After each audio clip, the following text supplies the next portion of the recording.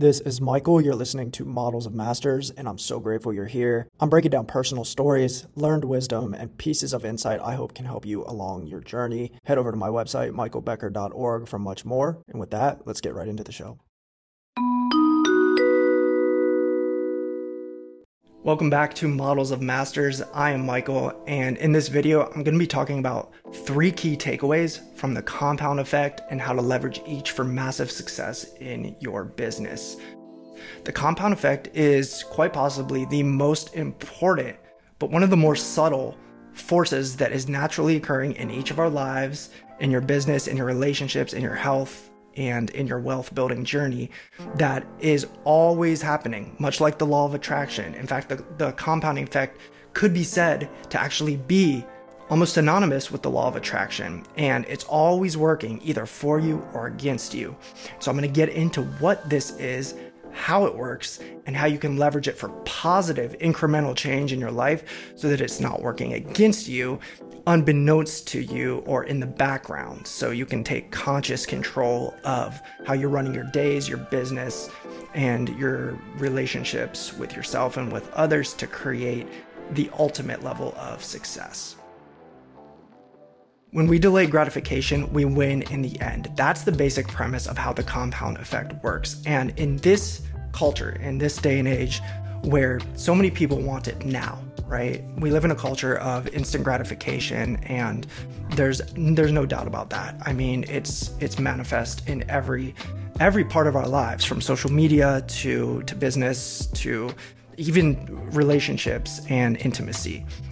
Not many people understand the value of putting off the results or the reward in lieu of increasing that value when you do cash out over the long haul, because not many people understand that you're going to create more value by waiting as opposed to taking in the near term. And so by extending time horizons for goal attainment and adjusting our tactical approach in tandem, we can virtually guarantee success with time while forgoing the impulse to rush momentary results in time. So really learning to work with time as an ally instead of against time, right? You want to hold hands with time, not go against it, is an important nuance to how the compound effect works to understand, to amplify results in the end.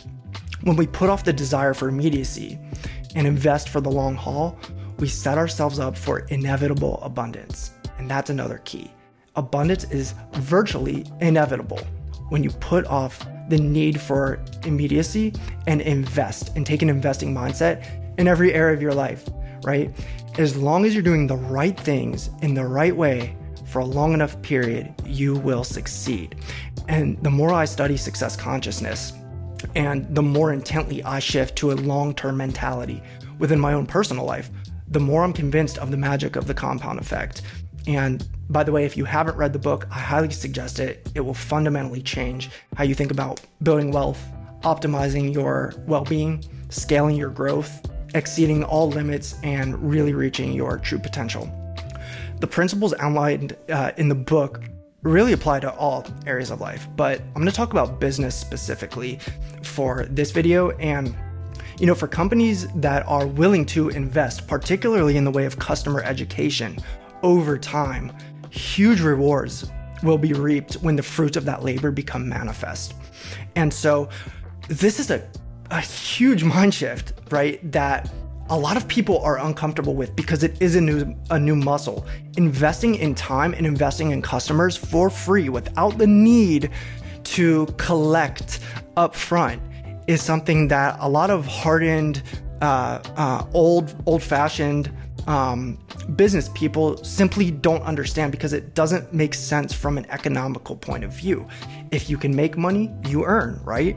Well, successful entrepreneurs, particularly millennials, here in the 2020s, understand the value of adding through education or entertainment or totally genuine and authentic content to their audience without asking for anything or needing anything. And they understand that doing so over time is going to allow them to maximize the returns, right? Like 100-fold, as opposed to needing it right now.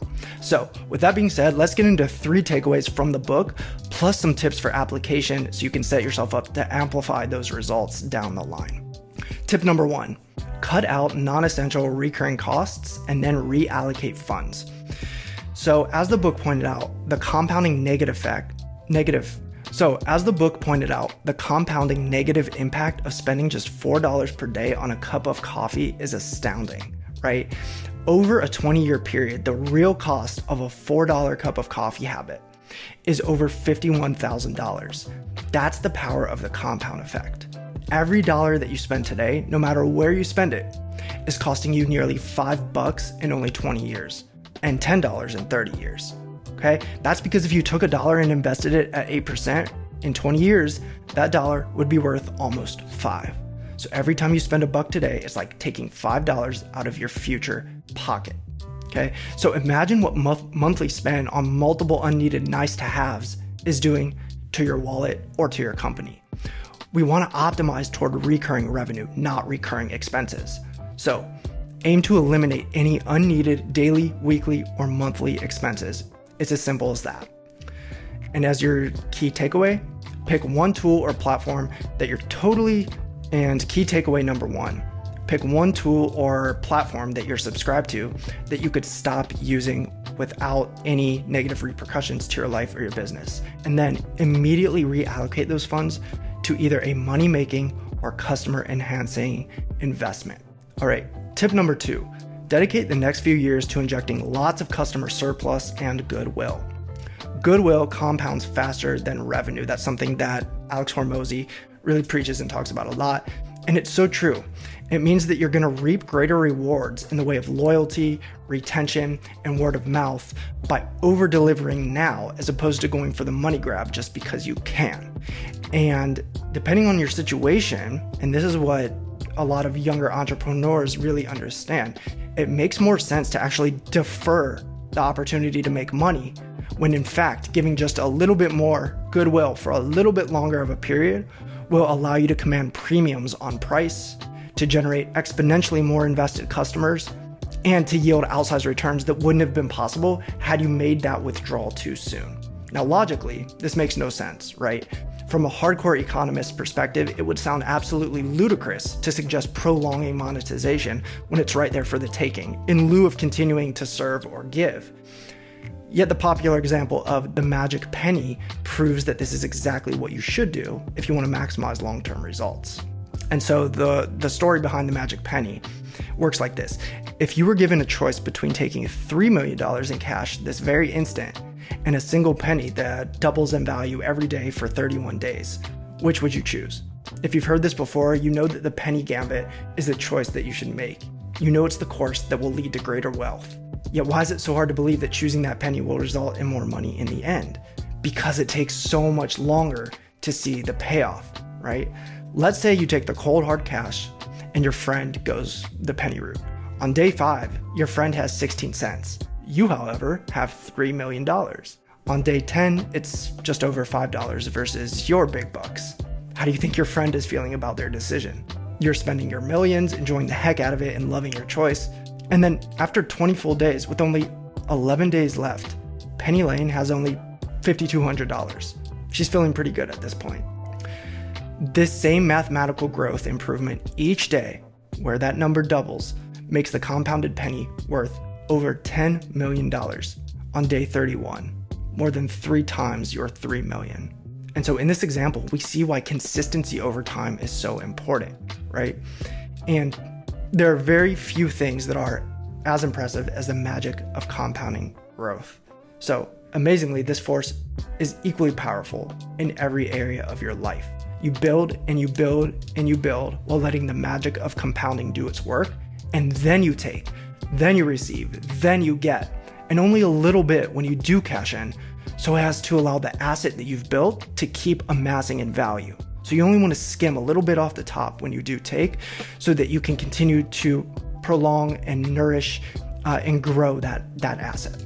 Takeaway number 2, launch a content marketing or customer loyalty initiative geared solely toward educating, empowering, and informing. Don't even think about monetizing upfront. In fact, for 16 to 24 months, just create as much value as you possibly can.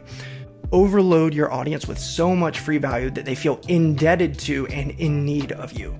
All right, tip number 3, don't nix something just because it isn't working yet. In Think and Grow Rich, Napoleon Hill shares how often success lies just beyond the point at which most feel inclined to quit. I see so many companies stop doing things that will work with enough time because they haven't generated results as quickly as desired. Momentum, or Big Mo, as Darren Hardy describes it in The Compound Effect, can be our greatest asset, but we have to give it time to join the party. He writes, progress is slow, but once a newly formed habit is kicked in, Big Mo joins the party. Your success and results compound rapidly. It takes time and energy to get momentum, but with it, success starts to compound. And then once momentum kicks in, you have one of the greatest forces available, working silently but strongly in the background for you. Okay? The thing with momentum is we have to build it, push it, and fuel it. And we have to feed our machine more upfront in the beginning so it can grow exponentially in the long run.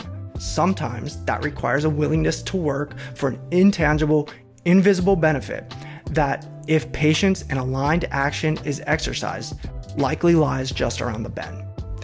So your takeaway number 3, don't cancel projects just because they're not working yet and before you've given them a fair shot. Look at already existing business lines or stagnant initiatives that you could reignite with a pivot, but don't give up.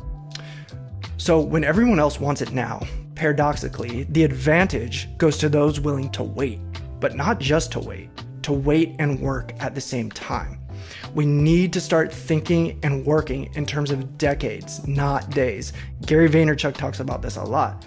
He says micro speed, macro patience, right? And so we need to release the short-lived fight to maybe have it now when we could for sure have it in the future if we just let the compounding effect do its thing. Winners think long-term by harnessing this principle, all right? Guys, I hope you found value in this video. If so, please leave a comment, like, subscribe, and share, and I will see you in the next one. That is it for this episode. Thank you so much for listening. My book, Content Capitalist, is now on sale. You can visit my website, michaelbecker.org, to grab your copy. There's also a link in the description. And if you'd like to learn more about what me and my team at Neocore are building, you can visit our website, neocore.co. You can learn more there and join the waitlist for when we launch later this year.